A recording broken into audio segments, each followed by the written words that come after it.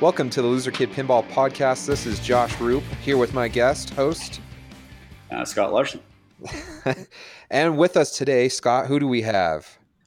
We have the famous Jeff Rivera from the Pinball Podcast. You know it, or also known as Generous Jeff. How you doing today, Jeff? I'm doing great. I spent the majority of the day in the back seat of a car between someone larger than me and a baby seat. So I'm really happy to be sitting alone in a chair talking with you guys. I don't blame you. That does not sound like fun. What were you doing?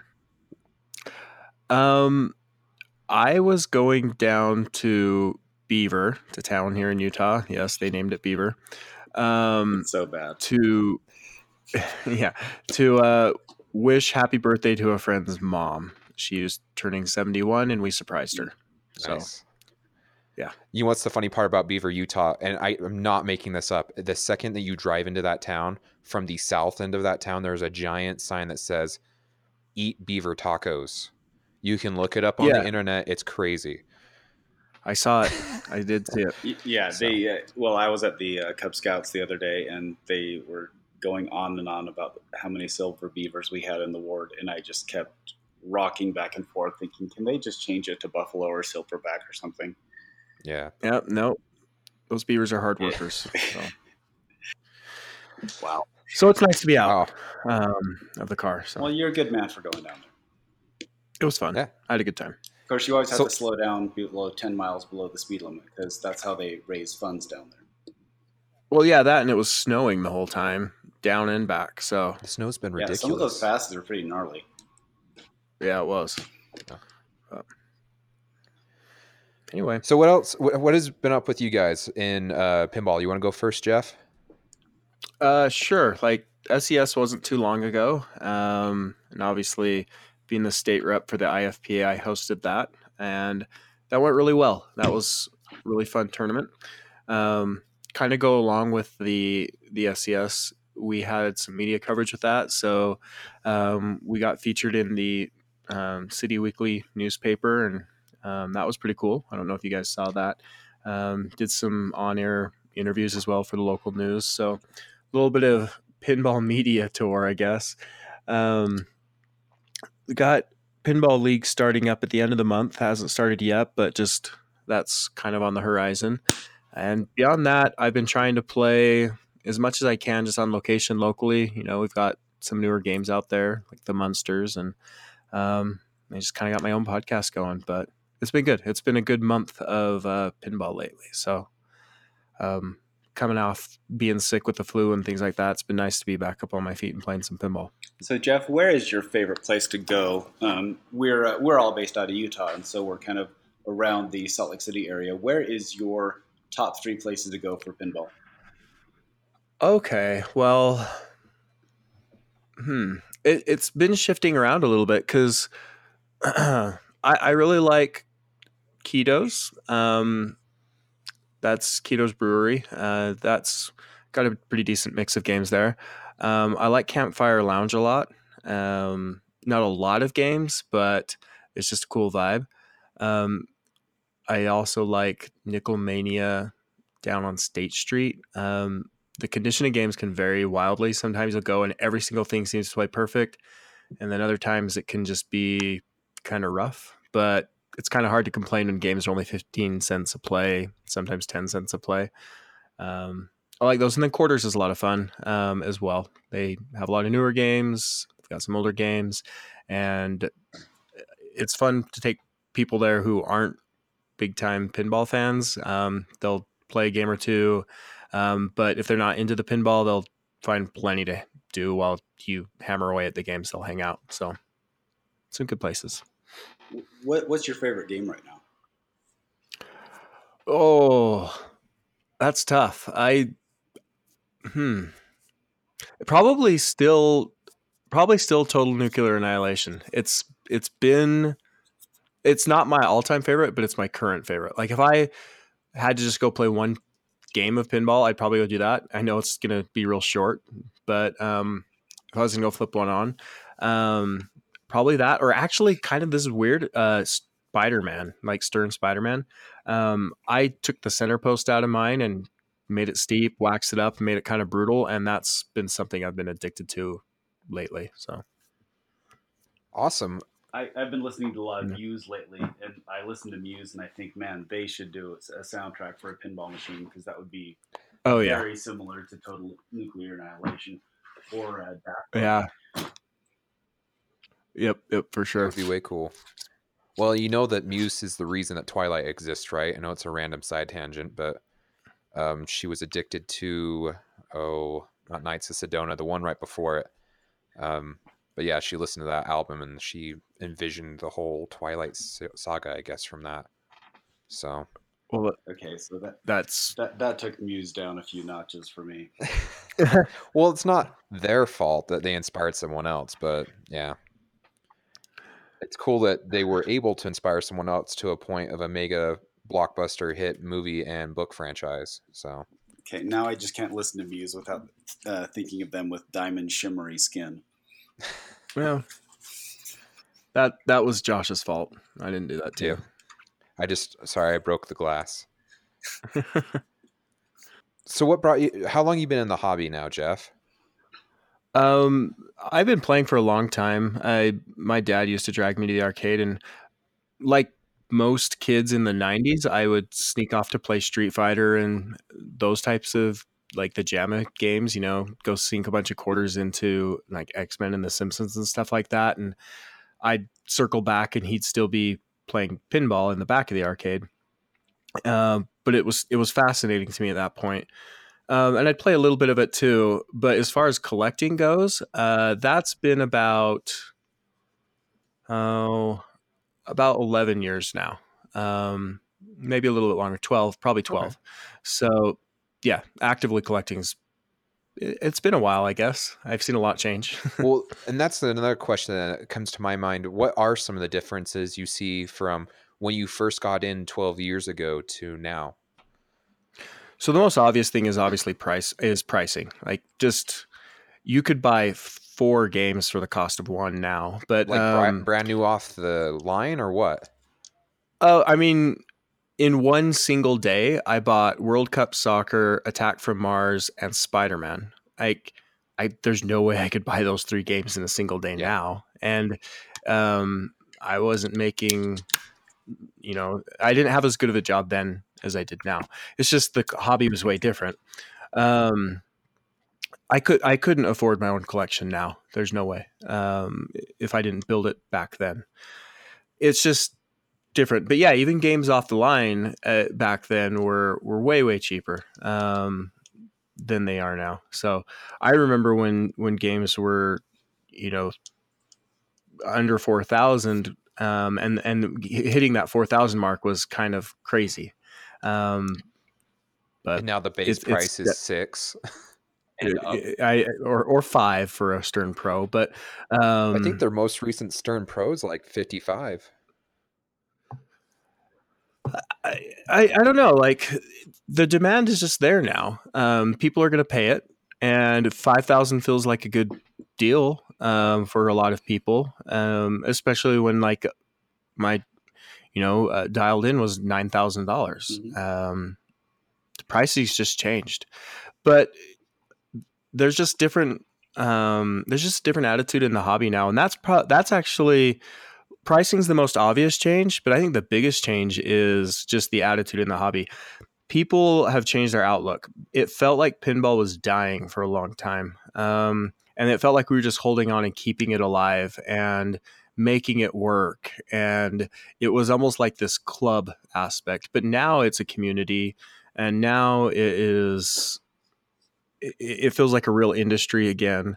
And it feels like it's legitimately growing. And pinball is just it's on the rise. It's not, people want to talk about bubbles and all that, but it is growing. There's no denying that there's more people in it now than there has been for quite some time. So why do you think that is?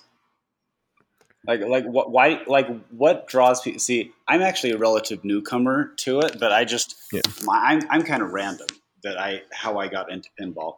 But what is the mass appeal for people when there's so many options out there for entertainment? I think that's actually so the word there you use, entertainment, I think that's actually what it is people are starting to find their entertainment outside the house again. I think we went through our fascination of the in-home entertainment. I mean, we still have it. We all have Netflix and we still all have the game consoles and stuff. But I think they've become so common now that it's a little bit more exciting to kind of get out and get together again. It's not so exciting to play online. Like for a while, that was super cool. Like if you remember the early days of Xbox Live or playing games on online with a headset and friends, especially some of the early Call of Duty games or things like that, it was the coolest thing in the world to be able to do that. It's now just common, and now it feels cool again to meet up and play some games together. And pinball lends itself so well to that. The rise of all the leagues get people out even more. You can just look at the IFPA numbers and the amount of people that are in it just to see it's bringing people out. So I think the social aspect and just the fact that people are once again looking for entertainment outside the home is really fueling that rise of barcades and just pinball in general. So it's been nice to see. Do you think it's also fueled by being a digital age now, that we want something more tangible to play with? Yeah, I think so. I think when we play, we want to play differently than we live, and so that's probably a pretty good observation. We want our games not to feel like the rest of our day. So a physical game, yeah, I mean, board games have even made a comeback too. Like they're getting pretty complex and pretty crazy. So that probably is a part of it as well. I think what you said was really insightful in saying that we want to play differently than we work. I'm actually old enough that I remember getting our first computer in the 80s, and it cost like $5,000 back then, which is still kind of a crazy amount when you think about it.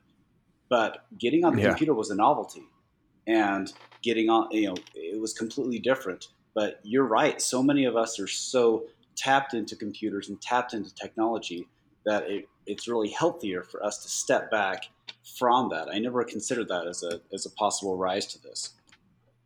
Right. Well, do you remember like being blown away by some of the early adventure games like King's Quest or Space Quest or something, and they were so exciting? And if you show that to a kid now, they don't have that excitement. They might enjoy it and they might think it's fun to figure out the puzzles and what to type in and click on or whatever, but they just don't get wrapped up into it because it's so common and they want something different now. It's interesting. Well, when I was a kid, so I grew up in the 80s. So I was born in 74, grew up in the 80s. That was when, that was the heyday of arcades with actual games that came out. And when you saw Pac Man, Donkey Kong, you'd never seen that before. I mean, interacting Right. with something on the screen was something you never saw. And so it was such a novelty. And when these games came out, you didn't have the access of, I'm stuck on this level, I need to go into Google it, because Google didn't Yeah. exist. And so you basically had to ask your friends, hey, how did you get past this? And that was kind of a community there to say, hey, what did you do? How do you win? Now, I would say the majority of people just buy a game and get a walkthrough. They just Google a walkthrough. And so they're just following someone else's footsteps. But you can't really do that with pinball. No, you have to figure it out. Yep. Well, and the other thing I want to rewind back to what you were saying earlier is at one point it felt like the hobby was dead and you guys were just trying to keep it alive. I Yeah. think we can see that to this day. And the reason I say this is when I got in the hobby about 5 years ago, the first pinball machine that came into my life, I didn't necessarily own it, was Teenage Mutant Ninja Turtles. And I love the theme. That's like one of my dream themes. And I started playing it and I kind of got let down because it's fun to shoot, but once you've collected the four turtles and start the multi-ball, there's not really much more to it. And Right. so I started to do a lot more research before I bought my first pinball machine. And I ran into videos from you, Jeff, about how to like wax Uh-oh. your taxi. Yeah. And one of the other guys I watched a lot of was Chris Bucci. I don't know if you know this guy. Yeah, that's like Spider. His name is like Spider something, but I know he does the Bucci's arcade Yes, videos. and it's got like the cheesy like 90s like intro music. I love it. But Yeah, he does all his he games. did a full in depth on like Big Bang Bar and all that jazz. And so Right. They're good videos. and those videos are all from like 10, 11 years ago. And so I think when you guys were trying to keep it alive, it helped jumpstart this new generation as well, because then we had Right. content to go back to. Yeah, for sure. There's an older podcast that it wasn't a pinball podcast. It was actually a video game podcast, but it's called A Life Well Wasted. And if you listen to the Steve Ritchie interview on that, Yeah. uh, it's after he's left Stern, and he's taught most of it is talks about how he's going deaf and how he sounds super depressed and pinball's dying and it's going to be dead.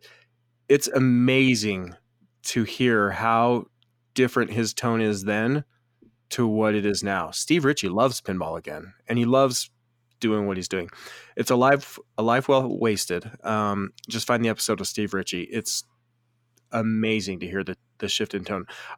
I still remember listening to that episode, putting Christmas lights on my house, thinking, yeah, pinball's probably gonna fade out as far as new games go. It's just gonna happen, but it's okay. We'll keep it alive, and it's just I don't worry about that anymore. Which is really funny because like you look at it now and how many titles do we have coming out a year from multiple companies that didn't exist more than 5 years ago. It's just insane to Right. see where the hobby has come from since then. Yeah, it's incredible. If you look at exactly what you're talking about, when I got into pinball, I actually watched 2 documentaries. And so I got into pinball 3-4 years ago. And one documentary I watched was, it's called The Way of the Puck, which is actually, it's these guys trying to keep air hockey alive, like competitive air hockey. And on the whole of it, you look at their passion and it's pretty amazing, but it's pretty sad that their world doesn't exist anymore. And then, of course, I found Special When Lit. And Oh yeah. and you look at that and it looks like the apocalypse. I mean, it starts with a whole bunch of dead pinball machines in a field somewhere, and then it ends with a whole bunch of dead pinball machines in a field. And I started thinking, wow, okay, so I'm getting into a hobby that is dead. Maybe I'll just start listening to some podcasts, and so I can figure out what was good about it. And then I found your podcast, and so it was just interesting to see that was a snapshot of an era when it was probably the nadir of pinball and the popularity. And since then, we're in the new golden age of pinball. And I would argue what we've seen in the last 8 years of pinball, it rivals what they had in the 90s. And we're on the upslide as opposed to the downslide. Yeah, I mean, there's stuff that is happening now that just it points to so much healthier of an ecosystem for the companies and for the players. It's just much better now. Well, and I think the interesting part about pinball as well is the fact that it's been around for almost 100 years now in the mechanical form that we see now. I think it just goes to prove, yes, as technology advances, pinball's still going to come back around. And I don't know if it's because you have these generations that grow up with it and then it kind of dies off. And then those generations go, well, where did it go? And so they start to bring it back, and it is cultivated within their kids, and it comes back. And I mean, we see the dying off and the coming back. I mean, they said that pinball was going to die back in the early 80s when our first arcade machines were coming out, and they were fighting just to stay relevant. It basically did die. Like with the rise of arcades, I remember going to the arcade at the local mall, and they had a flash in the corner. I never put 1 quarter in it because I thought, oh, I'm going to lose my quarter in about 3 seconds. However, I'd put it in Donkey Kong and die in 3 seconds and wouldn't really consider that a loss. But it really was, it was in hibernation from 83 to about 89. Well, then you had a giant leap forward then. I mean, look at Addams Family in 92 selling the most units any pinball machine had sold at that point in time. Before that, it was Spirit of 76 with like 12,000 pinball machines, and that was from 1976. And then we died off again towards the end of the 90s through the 2000s, and now you get to 2010 and it starts building steam again. And I think we'll see these roller coaster waves with the hobby, regardless of what happens. I know that like you said that we felt like it was dying off, but I don't think it will ever get to that point. And I could be wrong, but Yeah, I'm not. I don't know. Everything's cyclical. Like pinball's a hobby, and hobbies enjoy their times of fascinations and getting ignored to some degree. But um, I think the hardcore base is expanded enough that it's just going to be in a better spot for longer periods of time when it finds those good spots. But yeah, it's always going to have a little bit of an ebb and flow effect to it. But I just don't worry about it dying like I used to, at least. well, the interesting part with this spike versus any other spike of pinball history, and I know that you've discussed this before with Jessica on your podcast, but it's now in a home market. Like I know Steve Kirk was saying back in the day, like one day we'll see pinball machines as a home piece instead of just an arcade piece. I think that's Right. another thing that really helps too. Once it's gotten into the home, it will grow better roots, so to speak. Right. Right. Yeah, for So sure. Um, yeah, that's a good callback to that. He was very smart to see that way back then. So, Jeff, what don't you like about the current environment of pinball that it has changed since you got into it? Um, What not necessarily don't like, but what is your least favorite aspect of it? uh, that's hard to say because like I'm pretty happy with most stuff. Like I've really liked. You know what? Actually, I the Whopper fascination, the points fascination, kind of bums me out a little bit because I see people lose sight of what they're actually playing for, and that's fun. When they're playing to just juice their world ranking, it it's weird to me because your ranking might be higher, but that doesn't necessarily mean you're any better. And I, there's sometimes just shenanigans that go on with that. People treating each other poorly in tournaments or tournament situations. Um, I love competitive pinball, but yeah, there's just some things around it that people get a little odd about that I'm not super happy about.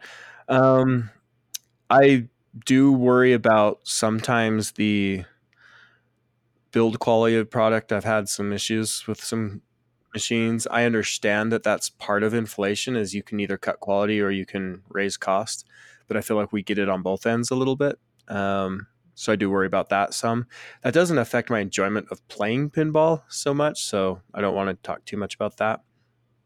Um, the other thing, and this isn't a super widespread problem, but uh, I think a lot of people want to use pinball as a ability to I don't know how to put this in words, but like be someone different than they really are. And that's not unique to pinball. It's just I don't know. I feel like people are like using pinball to try and popularize themselves in some weird way. Do you know what I'm saying? I don't know how to explain that. That's weird. I like they're trying to look cool in forums. They're trying to be cool at events and stuff. And um, I can see that. I can kind of see what you're talking about there. yeah, Yeah. it just kind of bums me out. Like, let's just get together, let's just play, and like I think seriously, the number one rule of pinball should just like be cool. Like, just be cool. Like, treat each other right, and most stuff will take care of itself from there. And there's just a few people that haven't figured out how to do that. So. Well, it's funny that you mentioned that with like the personalities and stuff like that. I think it made me chuckle. Like, was it a month or two ago when Jack Danger did the stuff with Jeffree Star, and to us, Christopher Franchi's like a really big icon right now in the pinball hobby because of the artwork he's been doing and how fantastic it looks. And Chris had posted that he was in the bar with them, but he could not even get close. And Jack had seen that and said, "Come on over, Chris Franchi." And then like all the Jeffree Star people that were in chat watching the stream as they played pinball was like, "Who the crap's Christopher Franchi? Like, why should we care about this Right. guy?" And so I think it brings to a point that yes, like Christopher is an awesome dude, and we all respect him and whatnot, and what the art that he does. But once you boil it down to the base, no one knows who he is outside of pinball, and that's just the cold hard facts. I Right. mean, you could even, I doubt if you walked up to anyone on the street and said, "Hey, do you know who Roger Sharp is?" Like, Roger Sharp's probably the most iconic name in pinball. I don't know if you get much of a response. So I agree with you that we need to kind of like settle down. Some of us need to be like, chill out, because we just need to get along, because it's kind of crazy that we're using our status to make different. Big fish in a small Yeah. pond. Exactly. Sure, but that's not unique to pinball either. So you get people who No.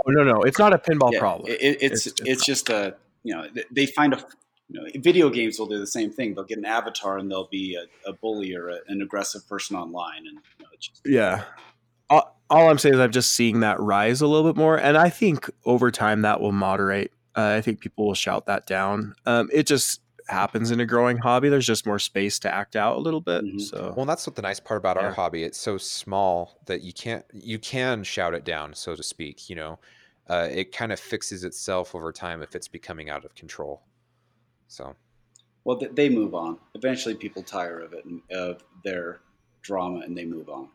correct. While we're speaking about longevity of pinball, and that's kind of our theme for this episode, I want to know, Jeff, what certain titles make you feel like they never grow old, that give you that longevity for your collection?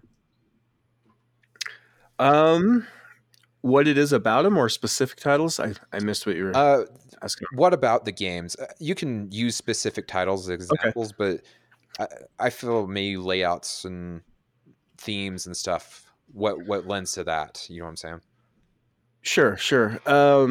So yeah, like it's hard because there's so many layouts that are similar, especially when you're dealing with like fan layouts, that it's funny how one game will feel like a dog and one game will feel amazing. Like Lord of the Rings and Sopranos are very, very similar layouts. If you overlay them, it's scary how similar they are. But Sopranos is fun to play on a location once in a while. But Lord of the Rings is a game people hunt down and have a hard time letting go of. And so the layout's one thing, but there is a feeling of, I think, satisfaction that comes from not just the rules, because there's games that have great rules that maybe have a crummy layout and you don't want to play them. Like for me, I don't like Batman 66 at all. I think the layout sucks, but it has fantastic rule set. So it's the marriage of those two that come together just right. And when that happens, I just don't get bored. I don't get bored of the game chasing high scores when that combo's right. Like I mentioned that I've been addicted to Spider-Man lately. That's a game with a very basic layout. It's got a lot to shoot for, but it's basically Steve Ritchie's take on Attack from Mars, with a cross shot. And so it's not anything fancy, but the rules are deceptively deep on that. Not overly complex, but they're deceptively deep. And I just keep coming back. You can play it on a very simple base level, or it's like, oh, I'm just going to, hammer away at the villains. Or you can go through the modes, and having those options just lets me approach it how I want to that day. And then when the shots are enjoyable, I just keep coming back to it.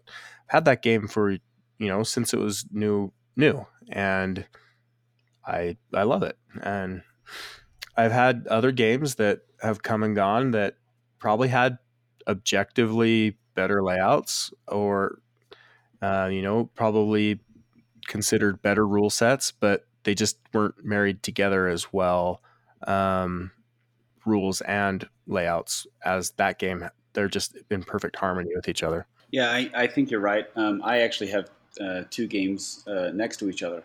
One of them is Tron, and the other one is X-Men LE. And it's exactly the same. Actually, X-Men, you would argue, has more to it, but that didn't capture the imagination of everybody like Tron does.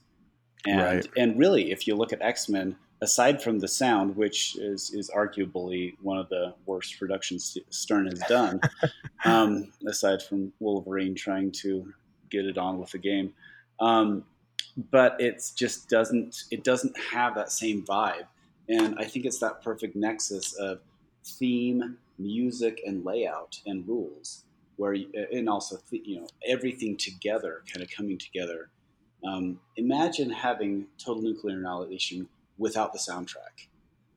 I mean, Yeah, it it would would not hurt be it. the same. Yeah. Well, I think that also is what lends to longevity in pinball, at least in my collection. Some of the games that I have are games that I feel like I can somewhat attain the final mode, not consistently, but it's something that still challenges me, and I can go out there and do it. Like my favorite is Attack from Mars. I love the humor. I love the artwork, except for the lady's hand down between the flippers. But I'm not going to go off on that right now. But everything about that machine is like just perfect in my eyes. It gives me a challenge, and even though it's kind of doing the same thing over and over, it still feels different every time. You have a different way to approach it, and there's just something about the missions in the bottom middle too, the 6 missions that you've got to complete on top of it to rule the universe. And I don't know. I think theme lends to it, but it doesn't necessarily hinder it, because like a game like The Shadow that I really enjoy, I would love to have in my collection. Um, but the theme doesn't really speak to me because I've never seen The Shadow and I've heard it's a total turd. I can't really attest to that. But I Don't think watch it. It's actually better playing it without it.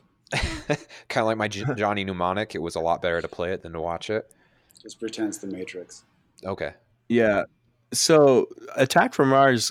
So if you're going to ask me what my favorite pinball machine of all time is, I'll probably say Twilight Zone. But if you're going to ask me what I think the best pinball machine of all time is, I'll probably say Attack from Mars, Why is that? Why because is the it's two different from that? um, Twilight Zone. I just like playing the most. It's one of the first games I really lusted after and went and got. By the way, it was $1,700 shipped in from California. It was just a different time, man. Wow. Anyway, and it just has the sound, the music. It's big. It's got shots all over the place. Now, playing in a tournament setting, it's pretty bland. You're just going to go after your multi-ball or whatever, and you're not really going to play the modes out. But if you're playing the game the way that Lawler designed it, it just has so much going on. It's just crazy. I just love it. Like I've never got sick of shooting that thing. And he used every inch perfectly. But I find Attack from Mars is like the most pure pinball experience in the modern era. All the shots are perfectly dialed in. Like nothing feels off or wrong on that. Every shot flows just magically. The rules are great.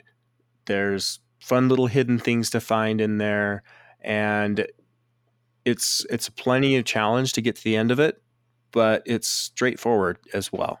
So it's just it's hard to criticize it. And there's not things in the game that punish you for playing well. A lot of pinball machines do that to eat your quarters. Attack from Mars is just if you miss your shots, you'll get punished, but it won't punish you for playing well. And so it's just, I think it's perfect. Oh yeah. Yeah. I totally So agree. that kind of moves into the next topic is you, I know when you first got into the topic, you were turning over games fairly regularly. But how do you mix having the all-time great games that you want to hold on to and also keeping your collection fresh and interesting?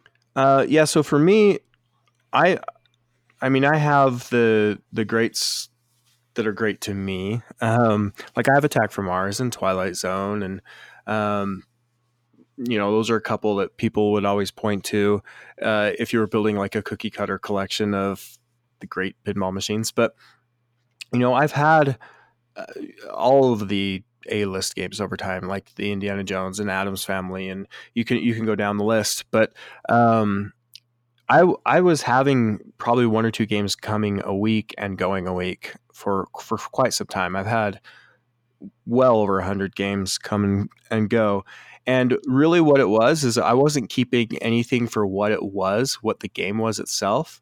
I just kept what I liked. And what I noticed just got the most play. So something like Indiana Jones, I worked hard to get one, and it surprised me a little bit when I sold it, but it just wasn't getting played. And so I let it go. And then, when I got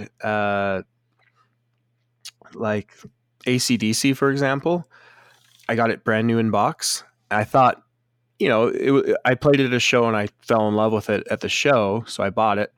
I thought maybe it would stick around a year, and I still have it, and I don't think it's going anywhere. So I don't always know what's going to be that long-term stay, but soon as I have no desire to turn it on as I walk past it, it starts creeping towards the trade block or seller's block or whatever. I mean, and I have some weird ones that have been around for a long time. I've had Bride of Pinbot for like 8 or 9 years now. Like that's probably a long stay for that game for most people, but I still like it. It's a fun game. I like the gimmick games, Yeah. the novelty games where it's you don't have to overthink it. You're just having fun.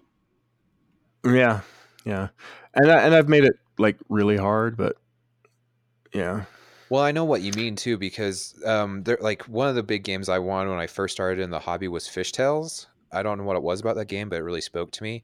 I got it, I played it for about a month, and then it was just like, I don't hate the game, but it definitely is, for a small collection, it's not one you should have in a small collection, in my personal opinion, because it's really just left ramp, right ramp, shoot it right up the middle. And so a game that I was like thought would be something in my collection for quite some time because of the theme and because of the play of it ended up only being around for like 3 months, if that. And my son killed me for it. He's like, I can't believe you're getting rid of that. I mean, he loves fishing. That was like his thing, but it just, if I don't have enough space just to hold on to pinball machines at this point, and so it just wasn't going to stay. So I get where you're coming from on that. Yeah, when I got Fishtails, I thought that was going to be staying around, and it didn't ever make it out of the garage after the shop job down to the collection. It moved on. So same deal here. And I had that. I know there's a lot of rant and rave right now about Congo. I own that one, and I kind of was the same thing for me. Once I got all shopped out and started playing it, it was enjoyable, but I just felt like there was better games out there to own in my collection. And like I said, it's one of those conundrums of, if you have the space for 15 machines, then it's not that big of a deal to have a Congo. But if you only have space for 4 or 5 machines, that's one extra space that's being taken up, especially if you're walking by it and going, I'd rather play my other 3 games than than Congo at this point. So I think also you can look at your games, and this is kind of where I'm living right now, is thinking, okay, if I didn't have that game, even if I had to bring some money to the table, could I leverage that value into something else? And when you look at it and say, well, like I, the game that I bought, kind of sight unseen and really have never really bonded with, is Shrek. It's a fun game. It's interesting. It's different than the other ones. But in the back of my mind, I think I could just dump a few more $1,000s into that and get something I really want. Um, and so if something's just being a placeholder, then I say you're right. Just move it on. It used to be harder to move. I mean, I'm sorry. I think it's a little bit harder to move games these days, though, because there's more anxiety that you won't be able to get it back. Right. One, because pricing's gone crazy. I could think of a ton of games that I sold that to buy it back now would just be crazy. I'd pay double to get it back what I sold it for. Or just that the demand is so much higher than the supply. It's a long time before it comes around again. Back when, you could hop onto classifieds and just take your pick. It was super easy to flip a game that you just weren't having that much fun anymore. Or if you just wanted to shake something up, you could sell your favorite game and you could buy it back in 6 months. It wasn't a big deal. It's just not, that luxury's gone now. Well, that's what's crazy to me being in this hobby. When I started 5 years ago, I remember kind of trying to go through what I wanted. And the first one I set my sights on was World Cup Soccer. And when I bought that, it was pretty hammered, but I got it for $600. I was pretty proud of myself. Yeah. And it worked. I could turn it on, but I had to go through it. Um, and at that point in time, like you said, you could kind of have your pick. I saw a Jurassic Park for 1,500 on KSL, and I thought that's ridiculously priced. Like my wife, that's still one of her dream themes, and we still have never owned it, but she wanted that, and I was like, I fought with myself for a month, and it sat there for a while, and then I finally just decided against it. And now I wish I would have bought it because what they're like 2,500, and you still have to have them shipped in. At least in Utah, you don't see them very often here.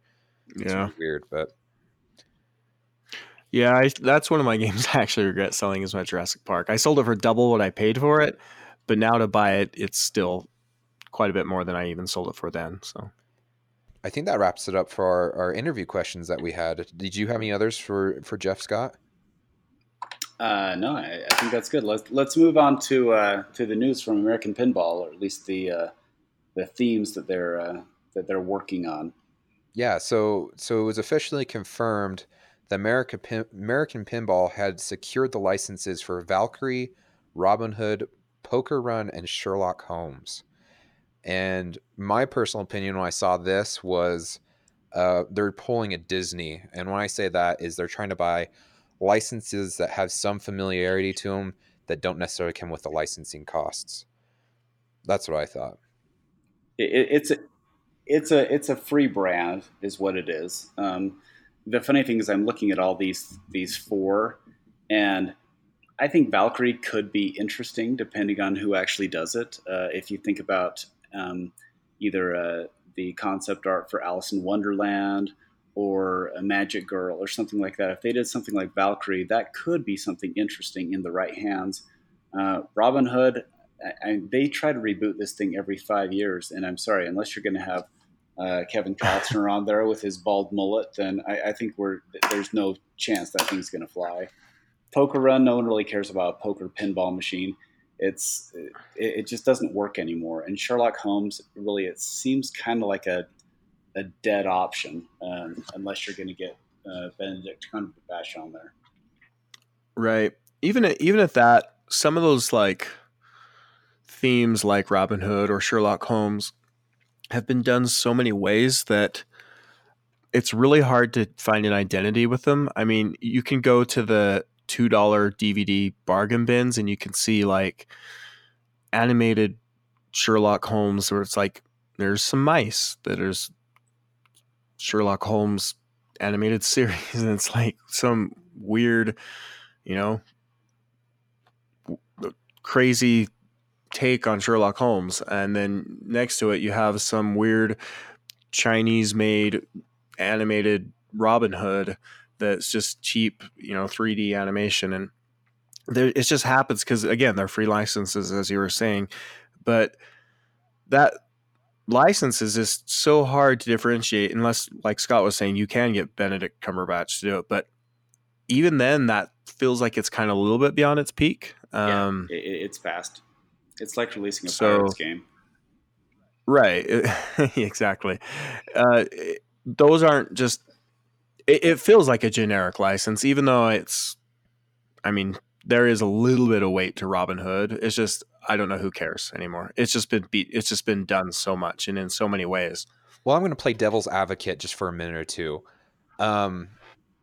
Two of the best pinball machines, considerably the best pinball machines in all of pinball history, are Attack from Mars and Medieval Madness.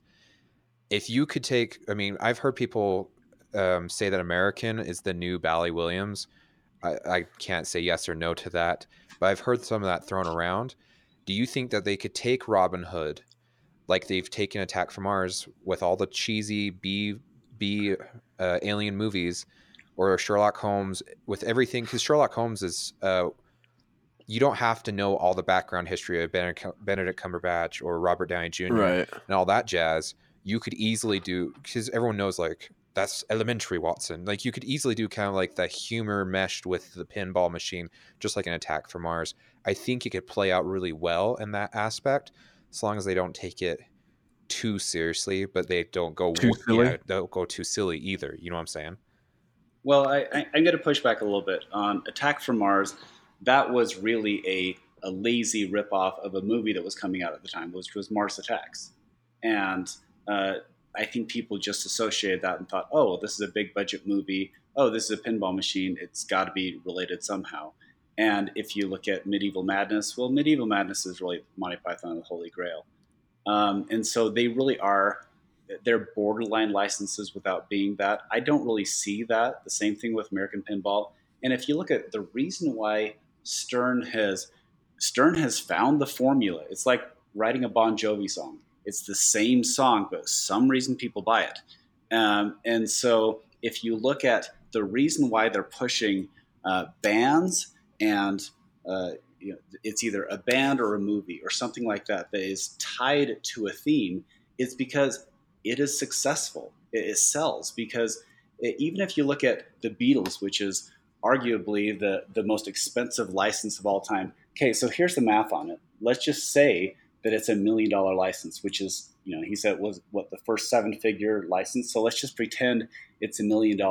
If they sell 1965 of them, that breaks down to $508 a machine.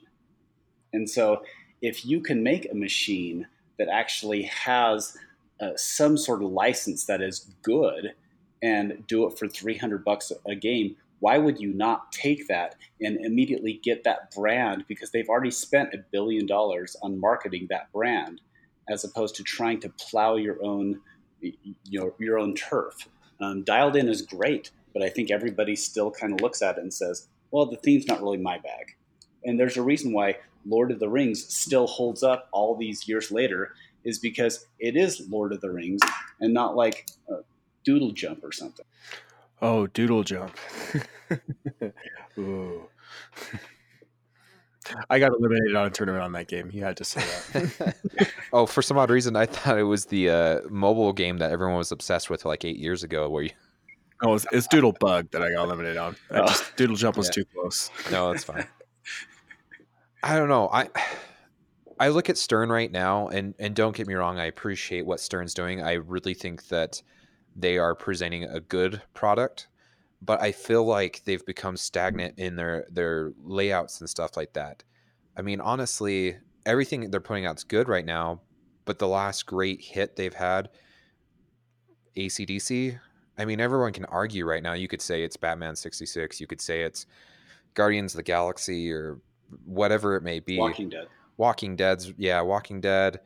But when I look at a Borg layout, I see a lot of similarities between each one of his games. I don't feel like there's a massive difference between each game to realize that we're heading in a different direction every time we see a pinball machine.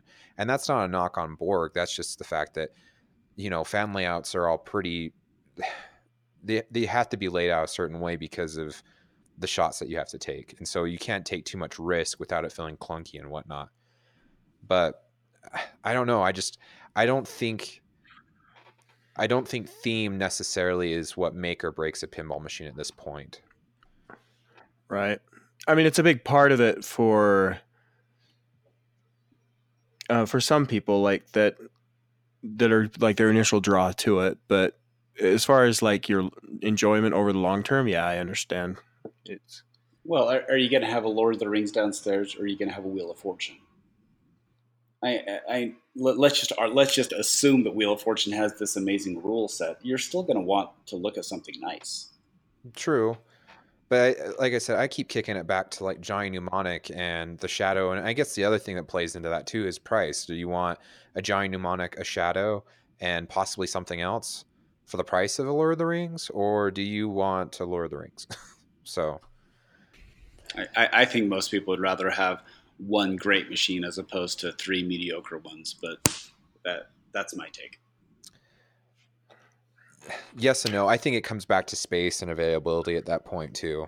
So yeah, it goes in flux. I think your taste will change over time. What you want. Like I've lately been fading back to the older games. Like I've loved Solid State and EM games a lot lately. I think that's why TNA has been really scratching my itch.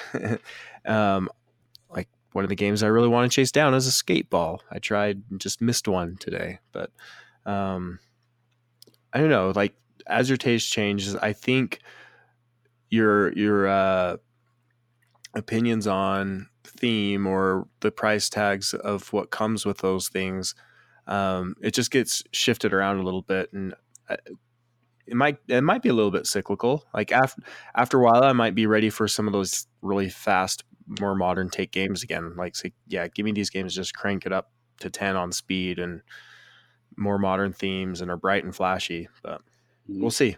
I'm kind of right there with you too, Jeff. I guess my first game was an Amazing Spider-Man by Gottlieb, and I actually liked the shots on it because I felt like I was just shooting different shots.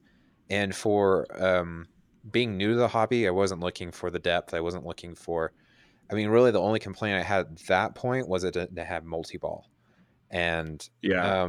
I enjoyed the shots and whatnot, but it makes me curious. I would like to get my hands on a Beatles. I really think Beatles would help, kind of like a TNA, scratch that itch and feel that kind of that, not floatiness, but it's, I don't know, there's something that's appealing to one of those classic games that's, they're short, but they're still fun. See, I would be interested in the Beatles as a retheme because I know it's a retheme already, but the 1964 Beatles does nothing for me. However, maybe in 1967 or 1969, but I looked at the song selection on that, and I am a Beatles fan, and I looked at that and thought, I'm not interested in any of these songs. Well, maybe Beatles is the new Whoa Nelly. Maybe, I don't know if they have to keep paying Dennis Norman now that he's gone. I don't know if like he owns the rights to that layout or whatever. But maybe they'll just say, "Hey, we're going to start retheming Beatles for everything else we got out the door." And maybe they won't, just because at this point, I mean, Beatles is kind of a high price tag and all that jazz, and it was the the limited run of it and everything. If you remade it and made as many as you wanted, that kind of knocks Beatles down a peg besides the theme, I guess. Yeah, but sure. I mean, how many games are they really selling over 2,000 of them? Although they said it's limited to 1964, that's probably pretty close to their run on most games. Now it's 1965. After poor Chris Franchise got washed out and destroyed, they're building him a brand new one. So I don't know if that technically still counts as 1964, but it's the CF edition. Yeah, it's the under the, or not under. That's for Christopher Franchi anyway, by the way. Yeah. The CFLE. Yeah. I was singing the Yellow Submarine one, but yeah. So moving on, just wanted to do a quick shout out to Dennis Kriesel from the Eclectic Gamers Pinball Podcast. His house got broken into this last couple of days, and there was a bunch of stuff stolen. The pinball machine seemed safe, and I don't know how he's doing, but it looked like he got a brand new pinball machine put into his home during all this mess. I think he ended up getting a total nuclear annihilation, if I remember correctly. I could be wrong. He did. He did. Yeah. Okay. And so, I guess, I don't know. My heart goes out to him. I live in a small town, so I don't have to worry. Well, we do get break-ins every once in a while, but it's funny when a break-in happens, it becomes like a citywide thing here, and everyone kind of like catches the bad guy. I don't know how else to put it.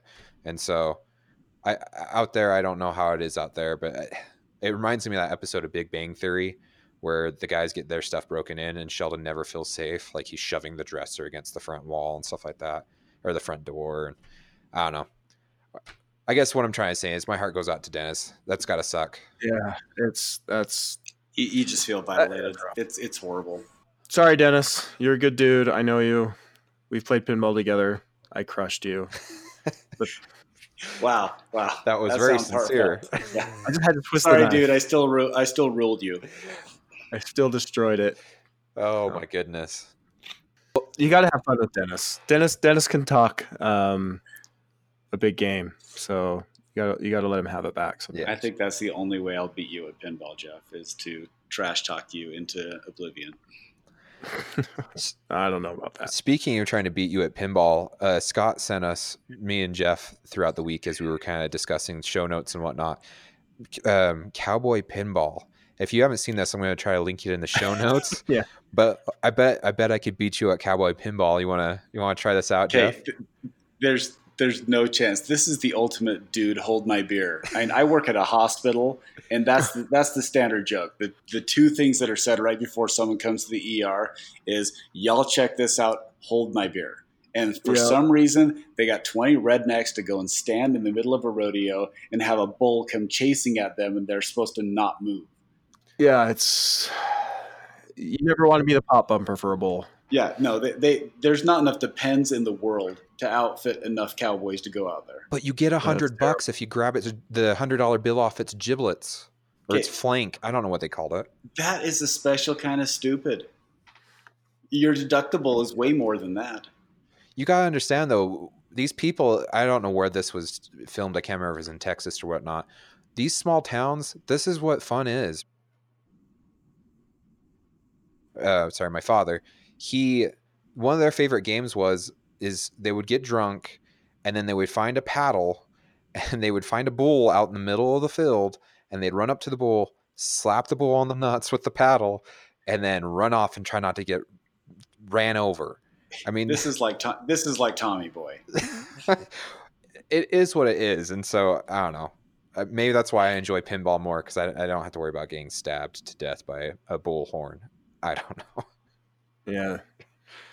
So yeah, I just run. I don't need the $100. Yeah, no, I wouldn't even get in the rink. Like, there's no way. Yeah, not even for $100. I mean, you'd have to dial that up a lot. Yeah, it'd have to be at least 200. Yeah. Yeah, I don't think this is going to be a long-lived sport. Actually, activity. I think that's actually been done at a lot of rodeos. I hear about cowboy pinball. But now, what if they put a Stern new pinball machine on the line? You know, maybe you get that WWE that you've always been looking for. Maybe. Yeah, WWE. They have a few LEs left. You get on that, and we'll go from there. How about that, Scott?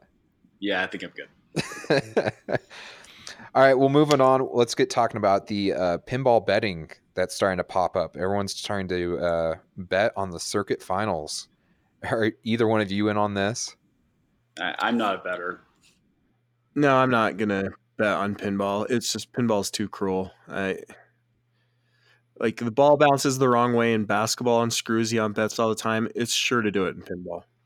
Oh. Well, and I want to. Bowen Cairns actually posted this on his Facebook page, and I kind of agreed what he says. I'm going to quote it really quick. This is from his girlfriend, Kristen. It just seems best for all involved if independence is absolutely clear. Putting aside the fact that sports betting is still illegal in most states, Illinois included, in most sports bettings, your players aren't also the referees. They aren't the ones deciding which bats are legal or making sure what the lines are painted correctly on the court, etc. So it seems if we as a community are going to endorse betting on pinball, which I'm personally not for, it seems like we better get a lot more serious on the independence of those involved with setting up tournaments and those who compete. And it goes on a little bit more than that. But I never really thought of it until they had said that. And I was like, oh yeah, that's kind of true. It would be easily rigged, which I'm not saying we're going to do that. I'm not saying one would be willing to do that. But yeah, well, I think you have to, in a sport that has betting, the athletes have to be compensated well above what they could possibly get by fixing something. Sure.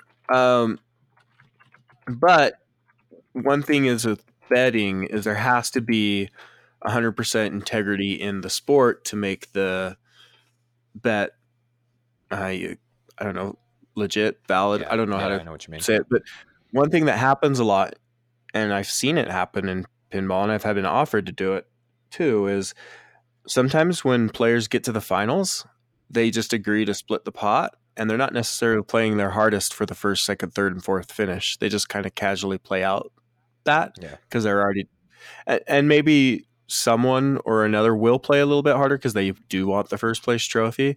But yeah, I've seen it where it's just not that big of a deal for them. I don't know if, and there's no way to enforce it, right? Like you can't tell how hard someone's actually playing. So pinball is a little bit different, and there's a really good point being made about the rulings. Boy, if there's money being placed, it's crazy to think. Could you imagine if one of the players in the NBA Finals was also a ref? That's crazy. That is crazy. Well, and people are willing to sandbag for Whopper points. I mean, I think someone would be more willing to sandbag for money at that point. Sure.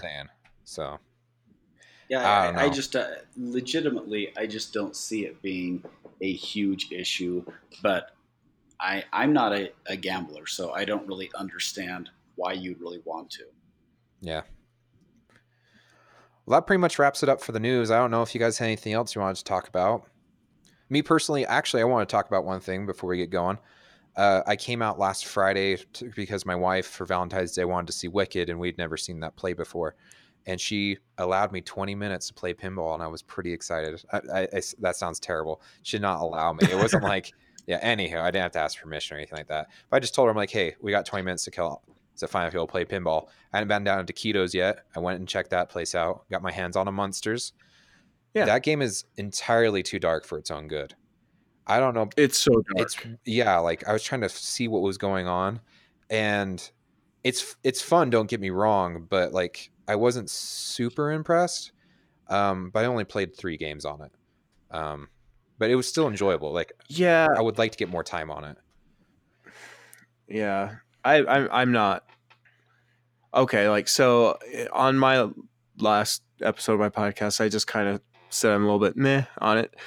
I'm now to the point where I think it's just kind of a dumb game. It's not unfixable, but Yeah. rule wise, it's just kind of dumb. Yeah.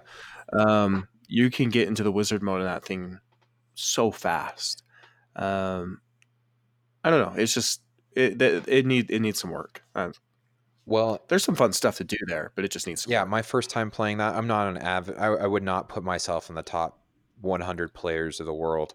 I was 4 modes in, and not even paying attention. And I'm going to legitimize our podcast right now by officially announcing Lee. I was playing with Lee because he's always at Ketos for some odd reason. He said He is. we're not legit till we say his name. So, but I ran into him there, and we were playing together. And he's like, "Dude, what were you doing?" I'm like, "I don't know." And he's like, "You were 1 mode away from starting up the wizard mode or the mini wizard mode." I was like, "Oh, I didn't even notice. Like, I was just hitting the ball around because I wanted to see what would you know how it is when you get on a pinball machine for the first time. You just want to see what happens." Shooting flashing lights. Exactly. Forget the guidelines. But I don't know. Yeah. It was enjoyable, don't get me wrong, but I was actually enjoying Deadpool more than I was enjoying Munsters. So, but no, it was pretty fun. And then I actually hit Nickel Mania, and they got Indiana Jones in there, but not the good one. Oh, the one that you can play for an hour and 45 minutes. That was my first impression of it. I was playing, and 15 minutes goes by. My wife's like, "Are you going to move on to a new machine?" And it gets to that point where like, do I just drain and walk away? Do I keep going? Like it's like 65 million. And I finally decided just to drain out because, well, that's the thing. It just gives you extra balls too. I was like, where am I getting extra balls from? Extra balls and multi-balls, man. Oh my goodness. It's never a good feeling when you can't wait for your ball to drain. Yeah. Yeah. So that's one of those games that if I see it, sometimes like, yeah, I'll go put some initials up on it because I just know I can. I can play it until I'll go check the high scores. And I'm like, okay, that's what I'm shooting for. Okay, got it. See, I think that's why they never have that version of Indiana Jones at Disneyland, and they have the Williams version, because if they had that version, there would be one dude playing all day. Yep. Well, and that's what also threw me for a loop that day. My first game on Indiana Jones, and I got to put my name up on the scoreboard, and I was like, what the crap? So, and I was all excited. I took the picture and put it on Pindigo, and I'm like 4 out of the other 4 people that have played. I'm like, how am I at the bottom? And I realized if I was draining out at 65 million, someone definitely went higher than that. Yeah. So, it's crazy. The first time I played it, I just thought, there's not much I like about this. No. Like, it just didn't feel like I want to come back and put another quarter in. No, it's not good. It's neat when it dumps a bunch of balls out of the arc, but that novelty wears off. You can buy Aerosmith and do that. Yeah. Well, and you know what's funny though? My wife is not an avid pinball player at all. She looked at me and she's like, "Wow, they finally got rid of Shrek. That one is a turd." I was like, if my wife doesn't, her favorite pinball machine right now is Whirlwind because it blows you in the face when you start the topper. That's like, I like it's a good game. Don't get me wrong, but like what I'm saying is if something about pinball is your favorite and it's actually not really technically pinball, it's a fan that's timed. Sure. You know what I'm saying? And you're claiming Shrek's a turd. There must be a problem with Shrek, but I don't know. That could just be me. It's not really a turd. It's the reason why I haven't sold it is because the the three games I have that are so different than the others. I have Shrek, I have Black Rose, and I have Wizard of Oz. And if you look at those three compared to all the others, they are, well, I guess you could put Simpsons Pinball Party in there. But all the other ones I have are very similar in like a fan layout or something, and they're great games. But I have a hard time selling something that fills a unique niche in my grouping. Yeah, I understand that. Well, let's wrap this up. We've been going over for a little more of an hour. Jeff, where can we find you? Pinball related, just everywhere. I know you've got your other thing too, and it's fantastic. I've been listening to Have We Met Yet? Or Have We Met? That's great. If you haven't checked that out, I would recommend checking that out. Yeah, that's coming back. So, for pinball, it's just the pinballpodcast.com. The most pretentious named pinball podcast out there. So yeah, the pinball podcast. Yeah, the thing you mentioned, Have We Met? It's my other podcast, just havewemet.net. New episodes coming soon on that. And if you don't know me and you want to come on that show, fill out a form on the site. That'd be fun. I don't have much else going on. I just trying to get a little bit more active again back into pinball. I kind of took a little bit of a break, but coming back. So yeah, that's most of my stuff. Jar 155 pretty much everywhere if you want to like find me like on Instagram or social media or whatever. Awesome. So, and you guys know where to find us. We are at the Loser Kid Pinball Podcast at SoundCloud. You can find us on iTunes. You can find us on Android, wherever your podcast dreams are taken. I don't know. And if you want to reach out to us, Facebook's probably the best way. I've got Scott hooked up on there now, so you will not only get a hold of me, but you can also get a hold of Scott through the Loser Kid Pinball Podcast at Facebook and Loser Kid Pinball Podcast at gmail.com. So great conversations. I've been kind of shocked at the warm reception we've been receiving. I did not expect this kind of people reaching out to us when we started this. I did this as a goof off. Hey, you guys get shout outs all over the place. Mad shout outs. I've been really shocked at all of it. I really have been. So no, it made sense to me. I expected it. So you guys are doing great. Thank you. We appreciate it. So Well, thanks, Jeff. Yep. Thanks. All right. Catch you later.